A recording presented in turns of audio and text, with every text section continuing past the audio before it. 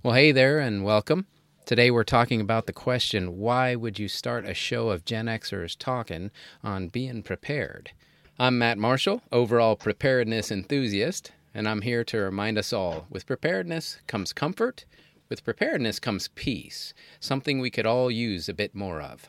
And I'm Ed Watson, aka Wilksy, Matt's partner and jack of many trades in this endeavor. My role here will often be that of Murphy, as in Murphy's Law. If it can go wrong, it will. And Matt, I'd give me some comfort and peace. So let's talk about how we can get prepared. Amen, brother. Why would we create a whole podcast on being prepared? Well, I'd break it down into just a couple of reasons, among others. First, imagine any worst case scenario, like maybe you've put in a long week at work and you're headed home, looking forward to a weekend relaxing, and you hear the news broadcast or you see a post on social media. Hurricane Fred reaches the coast this weekend. Yeah, Matt, and jack of many trades. One of my previous ones, I was in intelligence for several years. Some of my friends who are still in told me about an app they use called Data Miner, and not to pitch that app specifically, as I'm sure there's several others similar to it like out there, but apps like this can help you plan, and with planning, you can be more prepared, and they'll help you plan by providing you timely and more detailed information. So there's those apps out there that might be able to help you with more detailed information sooner for those types of events. Excellent. So you can imagine yourself having to stop off at the store maybe just to buy those last minute items before the storm. And you get to the store and you see this huge line and you realize there's no more milk and there's no pasta, there's no meat, there's no bread, and heaven forbid there's no toilet paper. Thanks, COVID, am I right? And might as well jump out of a plane without a parachute, Matt. Geronimo, A little bit of stress? Well, a little bit. maybe. Not if you're already prepared. Yeah, and like the Boy Scouts say, better to have it and not need it than need it and not have it. Or like we used to say in infantry, pack light, freeze at night. Be prepared. There you go. Weather, of course, is a big part of this type of event. So preparing the home for those fairly common instances in difficult weather is very important. Having items on hand at home already relieves pressures that might come up unexpectedly. But we'll also review those less common times, what are referred to as high impact, low frequency events. Hey, what kind of low frequency events are you talking about here, Matt? EMP, electromagnetic pulse, is an example of this. No. Preparing individuals and communities for these types of events are completely different, and only certain people can really grasp the concepts of what it means. Well, we're here to help people understand what can be affected and how we as everyday people can respond. With each episode, we hope to encourage people and familiarize them with the many different aspects of preparedness, and perhaps hone in on just one or two at a time. Maybe by doing this, everyone improves their overall preparedness. An exercise for you. Consider some of the many different aspects of preparing for times of difficulty. Should be easy, right? If you think about it from the perspective of, say, the survival rule of threes. Yes, Matt. A person can only last about 3 minutes without air, about 3 hours in a harsh environment, extreme hot or cold, about 3 days without water, and about 3 weeks with food. Yeah, I can imagine that really well, Matt. My wife and I experienced through the COVID times an extreme lack of several critical items for months. And we live in Texas, so in February, we also went through the infamous deep freeze of February of 2021 that caused statewide power outages for several days. Previously, in late 2017, Hurricane Harvey also adversely affected the entire region for several weeks. Now, in all these cases, we were sufficiently prepared, but I think a lot of the populace ran out. Well, our yep, initial response to being prepared seems simple in many cases, right? We can start with a gas mask to protect us if the air is bad, then pile up a mass of water, build a shelter, and add some food, and we're all set.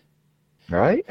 Maybe not so much, Maybe not. because you immediately start having to dig into the slightly more obscure components of water, shelter, and food, like how much, How and where should I store it? How soon will it go bad? Or gas mask? What? Why? Yeah, and it's just that gas mask alone, that one point. Finding a good gas mask isn't easy, and they're not cheap either. Yeah, there's so many different things we can work through just related to this 3 or 4 items, but what about some of the other much less talked about areas of threat? Consider a 3-second psychological reaction time to make a decision in emergencies, like security if you're being attacked, or healthcare, trying to save someone, or 3 months without interaction with other people before a person begins to feel the effects of loneliness or loss. Thanks again, COVID. And here we begin to get really deep into a rare topic, that's psychological preparedness. This isn't something you can just pay a little cash and start inventorying, right? This can Nope. sometimes take a lifetime to build the skills. And for some people, only in those times of utmost stress do they realize they were not prepared at all. All right, you are, Matt. And in some of our episodes, for example, we might critique, but not as to be too harsh or critical, some of the contestants you might see on some of these survival shows who at first glance thought they were a shoe-in to be winners physically. They seemed all that prepared, but they only tapped out later due to just this factor, lack of psychological preparedness. Yeah, this is a tough one. When I was growing up, my dad always suggested to us that the human is composed of 3 areas: body, mind, and spirit. And we should strive to improve all 3 as equally as possible.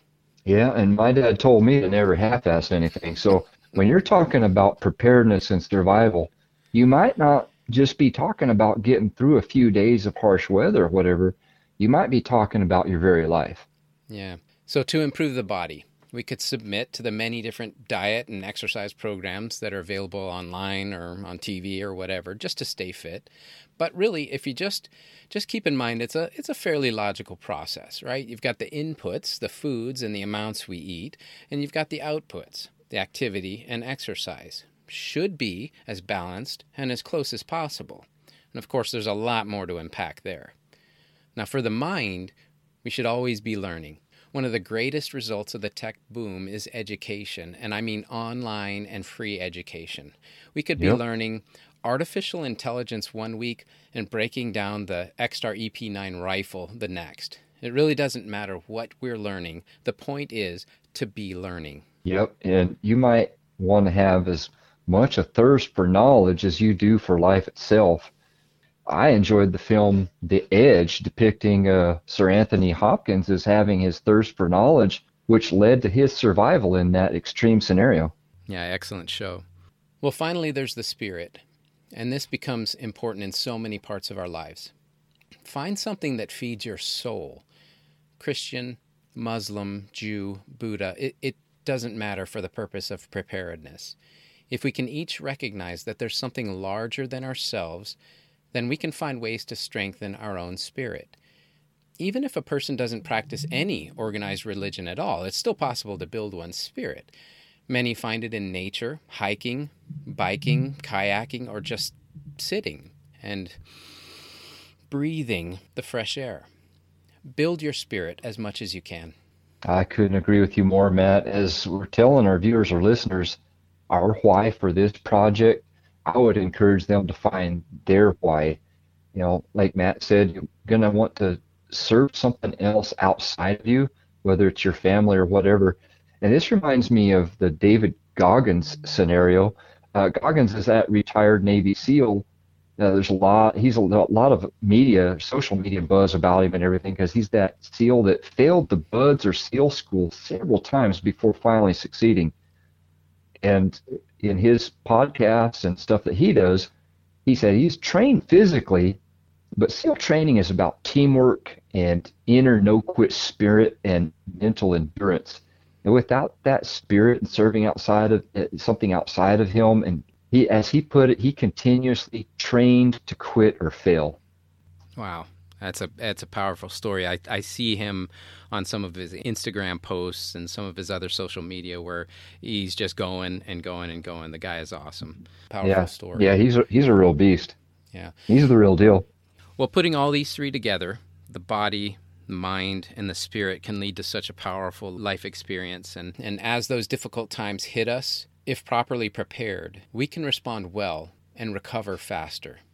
Well, it's our hope, and it'll be our joy for you to share with us and for you to join us on this journey. We'd love to share our thoughts, our goals, and maybe even our dreams. Thanks for your time, and enjoy the ride.